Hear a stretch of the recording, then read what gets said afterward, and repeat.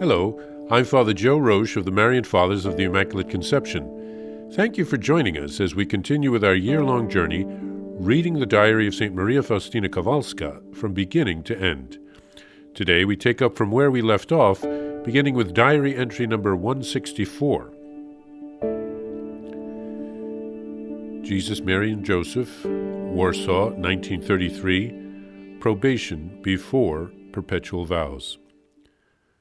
When I learned I was to go for probation, my heart beat with joy at the thought of such an immense grace, that of the perpetual vows. I went before the Blessed Sacrament, and when I immersed myself in a prayer of thanksgiving, I heard these words in my soul. My child, you are my delight. You are the comfort of my heart. I grant you as many graces as you can hold. As often as you want to make me happy, speak to the world about my great and unfathomable mercy.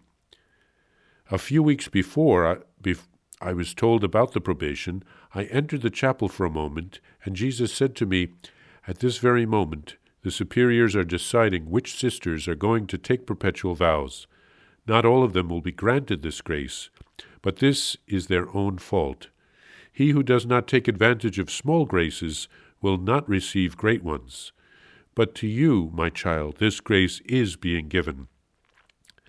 My soul was seized with joyful surprise, because a few days earlier one of the sisters had said to me, "Sister, you will not be going for the third probation. I myself will see to it that you will not be permitted to make your vows."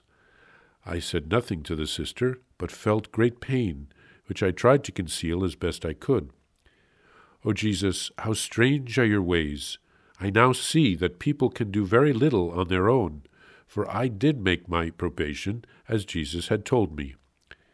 In prayer, I always find light and strength of spirit, although there are moments so trying and hurtful that it is sometimes difficult to imagine that these things can happen in a convent. Strangely, God sometimes allows them, but always in order to manifest or develop virtue in a soul. That is the reason for trials. Today, November 1932, I arrived in Warsaw for the third probation. After a cordial meeting with the dear mothers, I went into the small chapel for a moment. Suddenly God's presence filled my soul, and I heard these words, "My daughter, I desire that your heart be formed after the model of my merciful heart. You must be completely imbued with my mercy." Dear Mother Directress Margaret at once asked me whether I had had a retreat that year, and I said no. "Then you must first have a retreat of at least 3 days. Thanks be to God, there was at Wallendorf an 8-day retreat in which I could take part. But difficulties arose in regard to my leaving for this retreat. A certain person opposed my going very much, and it already appeared that I was not to go. After dinner I went into the chapel for a 5-minute adoration.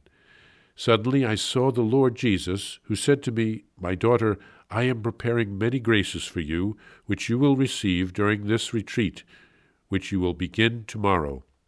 I answered, "Jesus, the retreat has already begun, and I am not supposed to go." And he said to me, "Get ready for it, because you will begin the retreat tomorrow. And as for your departure, I will arrange that with the superiors." And in an instant, Jesus disappeared.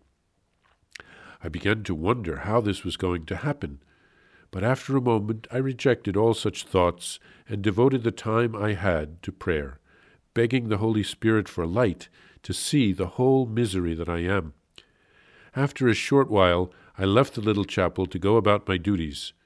Soon Mother General Michael came to me and said, "Sister, you will go to Wallendorf today with Mother Valeria, so that you can start the retreat tomorrow. Fortunately, Mother Valeria happens to be here, and you can go together." Within 2 hours, I was already in Wallendorf. I reflected for a moment within myself and recognized that only Jesus can arrange things in such a way. St. Faustina was delighted that she had been accepted to the preparation for her final vows called the probation. The last one is called the third probation, the final preparation before final vows. A sister had told her that she wouldn't be accepted and wouldn't make the vows, but Jesus arranged everything. A sister would have to make a petition or a request, and the superiors of the community would have to decide if the sister was ready to make final vows or not, or at least to begin the preparation. In most communities, a religious professes first vows or temporary vows every year for 3 or more years. But after a certain number of years, if the person has not been accepted to final vows, he or she would have to leave the community when the temporary vows expire. It is a mutual discernment. The person has to discern if God is calling him or her to final vows, and then has to make a request, and then the community has to affirm the person's request. St. Faustina was receiving extraordinary graces from God. Jesus knew what was happening in her soul and how she was trying to cooperate with God's plan.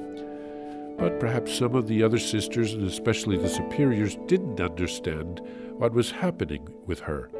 Perhaps they thought that she was too strange or too radical to be accepted. It is not easy to live with a saint. But Jesus arranged everything, just as he did with her retreat at the beginning of the probation. What an important lesson for each of us. We should pray and then put everything into God's hands and not worry.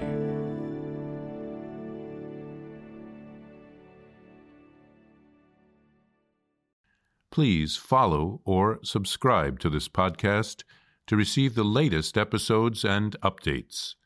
If you have enjoyed this podcast, I invite you to leave a review. Reviews greatly improve our podcast ranking and will help other people throughout the world find St. Faustina's Diary in a Year. Remember, Jesus promised St. Faustina in Diary number 1075, souls who spread the honor of divine mercy are protected by God like an infant by a gentle mother. Please help us spread the message of divine mercy. Thank you, and God bless you. Visit shopmercy.org to order your copy of Divine Mercy in My Soul, the Diary of St. Maria Faustina Kowalska. It's available in print in English, Spanish, and Polish, and in English as an e-book, available now on shopmercy.org. Are you enjoying this podcast? I invite you to listen to more shows brought to you by the Marian Fathers of the Immaculate Conception. Join us daily for enriching spiritual content, which will help you on your journey with Jesus Christ. Simply visit DivineMercyPlus.org for a complete list of our shows.